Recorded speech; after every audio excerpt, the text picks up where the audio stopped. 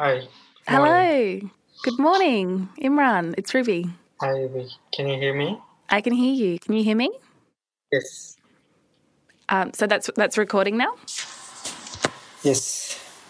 Excellent. Thank you. And can you tell me a little bit about where you are at the moment? So, I live in Chicago. I live in Uptown. It's a very beautiful day here. It's sunny and it's not raining today, so it's good. From Schwartz Media, I'm Ruby Jones. This is 7am. Since the US resettlement deal, more than 700 refugees have left Manus Island and Nauru to find sanctuary in America.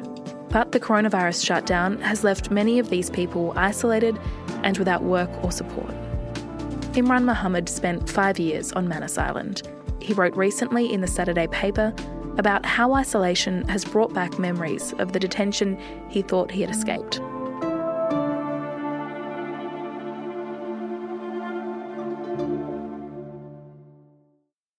Imran, I'd like to go back. Can you tell me about when you first found out about the US resettlement deal and what you thought at that time? It was 2017. I received my paper, but I didn't believe it. I didn't express my happiness in front of my friend. I went back to my room and I just jumped. We in the United States have agreed to consider referrals from UNHCR on refugees now residing in Nauru and in Papua New Guinea. I was detained for more than 7 years. So holding that paper in my hand was just beyond word. The United Nations Refugee Agency says the deal is a much-needed long-term solution, but there should be options for everyone on Manus and Nauru. Even if the US fulfilled its promise and took 1,250 of them, there'd be 400 who'd still need resettling. It's a ticket to my freedom. And that's all I wanted in my life. But, there are many other refugees who are waiting too. So, it's... every step was difficult. What would you like people to know about what life was like on Manus Island? I was taken to Manus in 2013. I was 19 when I was there. And I was there for 5 years. I lost many precious years from my life. There were many refugees from many countries. Everyone is different. Everyone has a story to tell. And everyone has suffered differently from that place. Because, the intention was so cruel. And the men became so depressed. During their time on Manus, they lost their hope. And, they didn't feel like that they were human. Every day was different. They came up with some ideas every single day to make us suffer, emotionally and mentally. It was something that I just didn't expect from Australia because, I came to Australia to seek safety. Can you tell me about the plane trip to America? We were so happy we couldn't sleep because we knew that we'd leave that hellhole. I was at the airport in the morning with some of my friends and we were saying goodbye to PNG after almost 5 years. It was one of the happiest days in my life. I never imagined that I would ever live in America. When I landed in LA, there was a security guard. I will never forget his words. He said, "Welcome to your new home." And it was the most beautiful thing that someone said to me. So from LA, you went to Chicago. Can you tell me a bit about your first impressions of the city? I came with one of my friends in Chicago, and we have been living together because we were on Manus and in the camps. I was really, really overwhelmed. I didn't feel anything, but I was welcomed by my caseworker. She was at the airport, and we came home my caseworker gave us a tour of the apartment, and she gave us the keys. And okay, now we have keys. So it was strange. It was a bit scary to be free. I mean, we want to be free, but we became used to living in a confinement than being free. The next morning, we left our apartment. We couldn't sleep. And we talked shit all night, and we left our apartment in the morning, and we just walked. We had no idea where we were going. My friend and I got lost for 5 times, I guess, in 2 weeks. And we didn't know how to get back to our apartment. And Imran, tell me briefly what it was like when coronavirus hit. It was very unexpected. There were so many rumors, and people were getting sick. We didn't think that it would happen. I was unprepared. I think everyone was unprepared. We'll be back in a moment. As a 7am listener, you value the story behind the headlines. That's why you should read Post, a free daily newsletter bringing you the top 5 news stories of the day, summarising each of their key points with links to full articles from a range of sources. Get the news you need to your inbox every weekday morning with Post.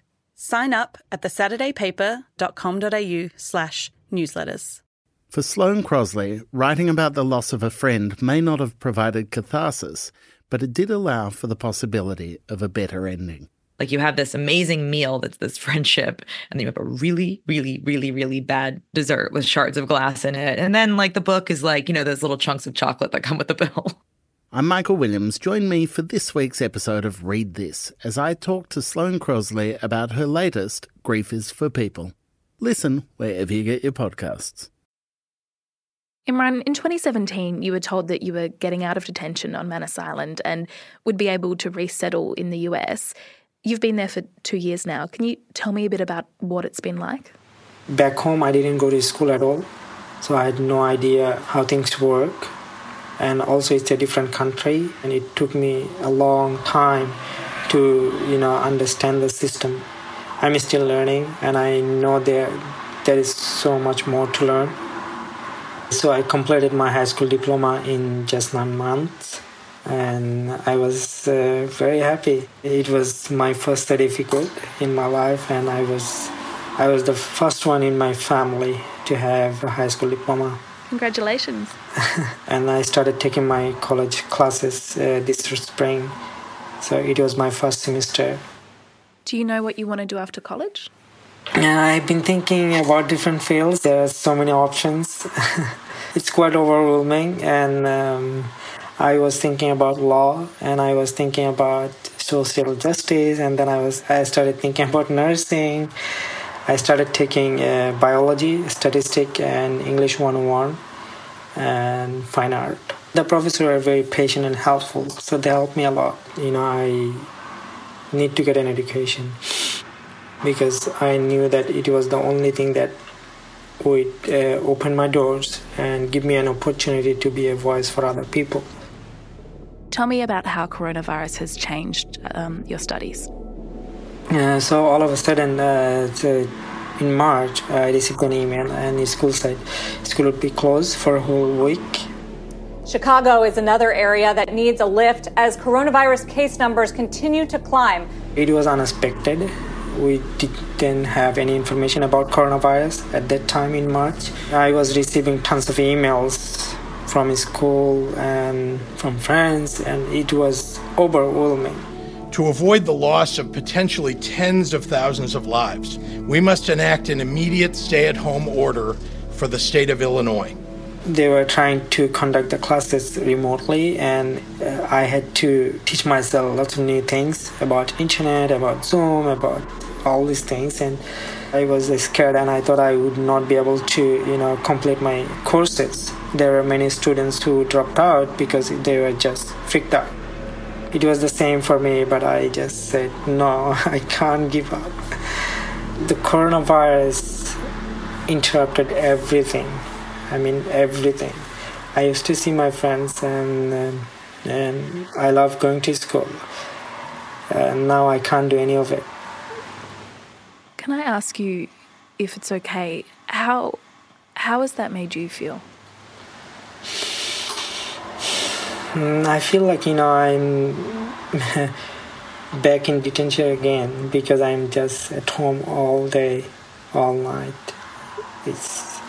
Things feel pointless at times. My mood fluctuates a lot. I lived in many detention centers and, I was so strong in those places.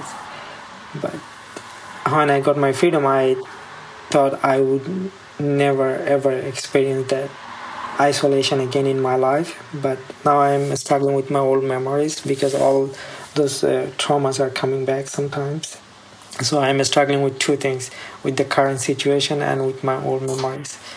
And I think everyone is all the men who were on Manus and in other camps, they're struggling in so many different ways.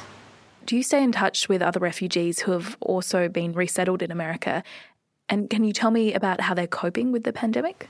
So there are many refugees who are very vulnerable and they don't know how to apply for their unemployment benefits, and their employees are not helping them. They're working for their companies for a long time and, they were just left with nothing.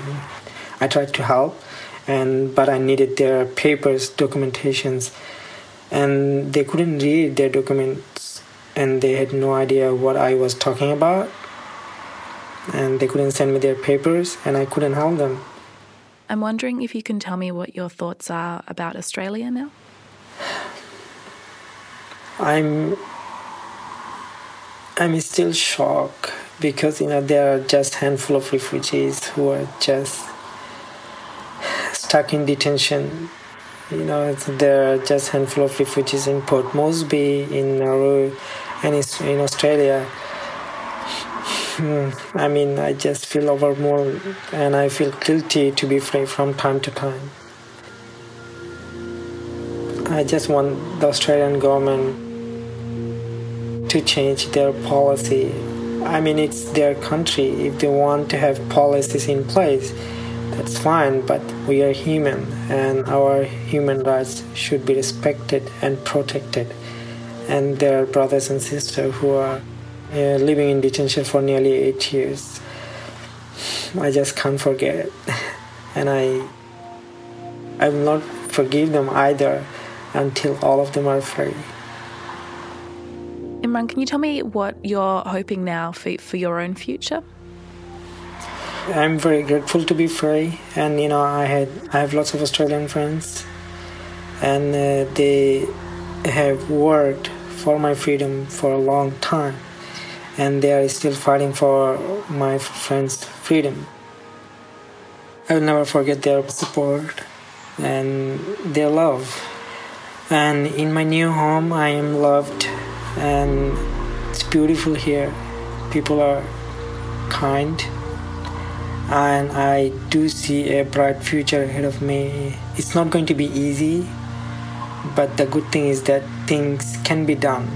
It's possible. I have control over my life. I just have to remain positive and keep moving forward. Thanks so much for speaking with me today, Imran. Thank you for your time.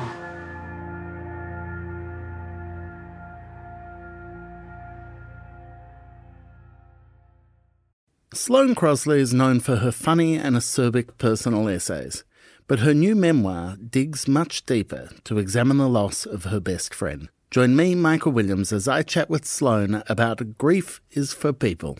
Find it wherever you listen.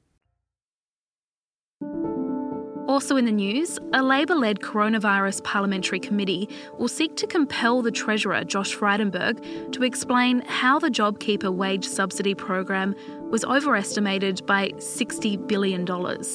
Late on Friday, it was revealed that the government has revised JobKeeper from costing $130 billion down to $70 billion. Labor, unions and advocacy groups are now calling on the government to expand JobKeeper to include more workers. The Victorian Premier, Daniel Andrews, has announced a further easing of restrictions in the state. People will be allowed to have up to 20 people in their homes and to stay overnight at private residences and tourist accommodation from the 1st of June.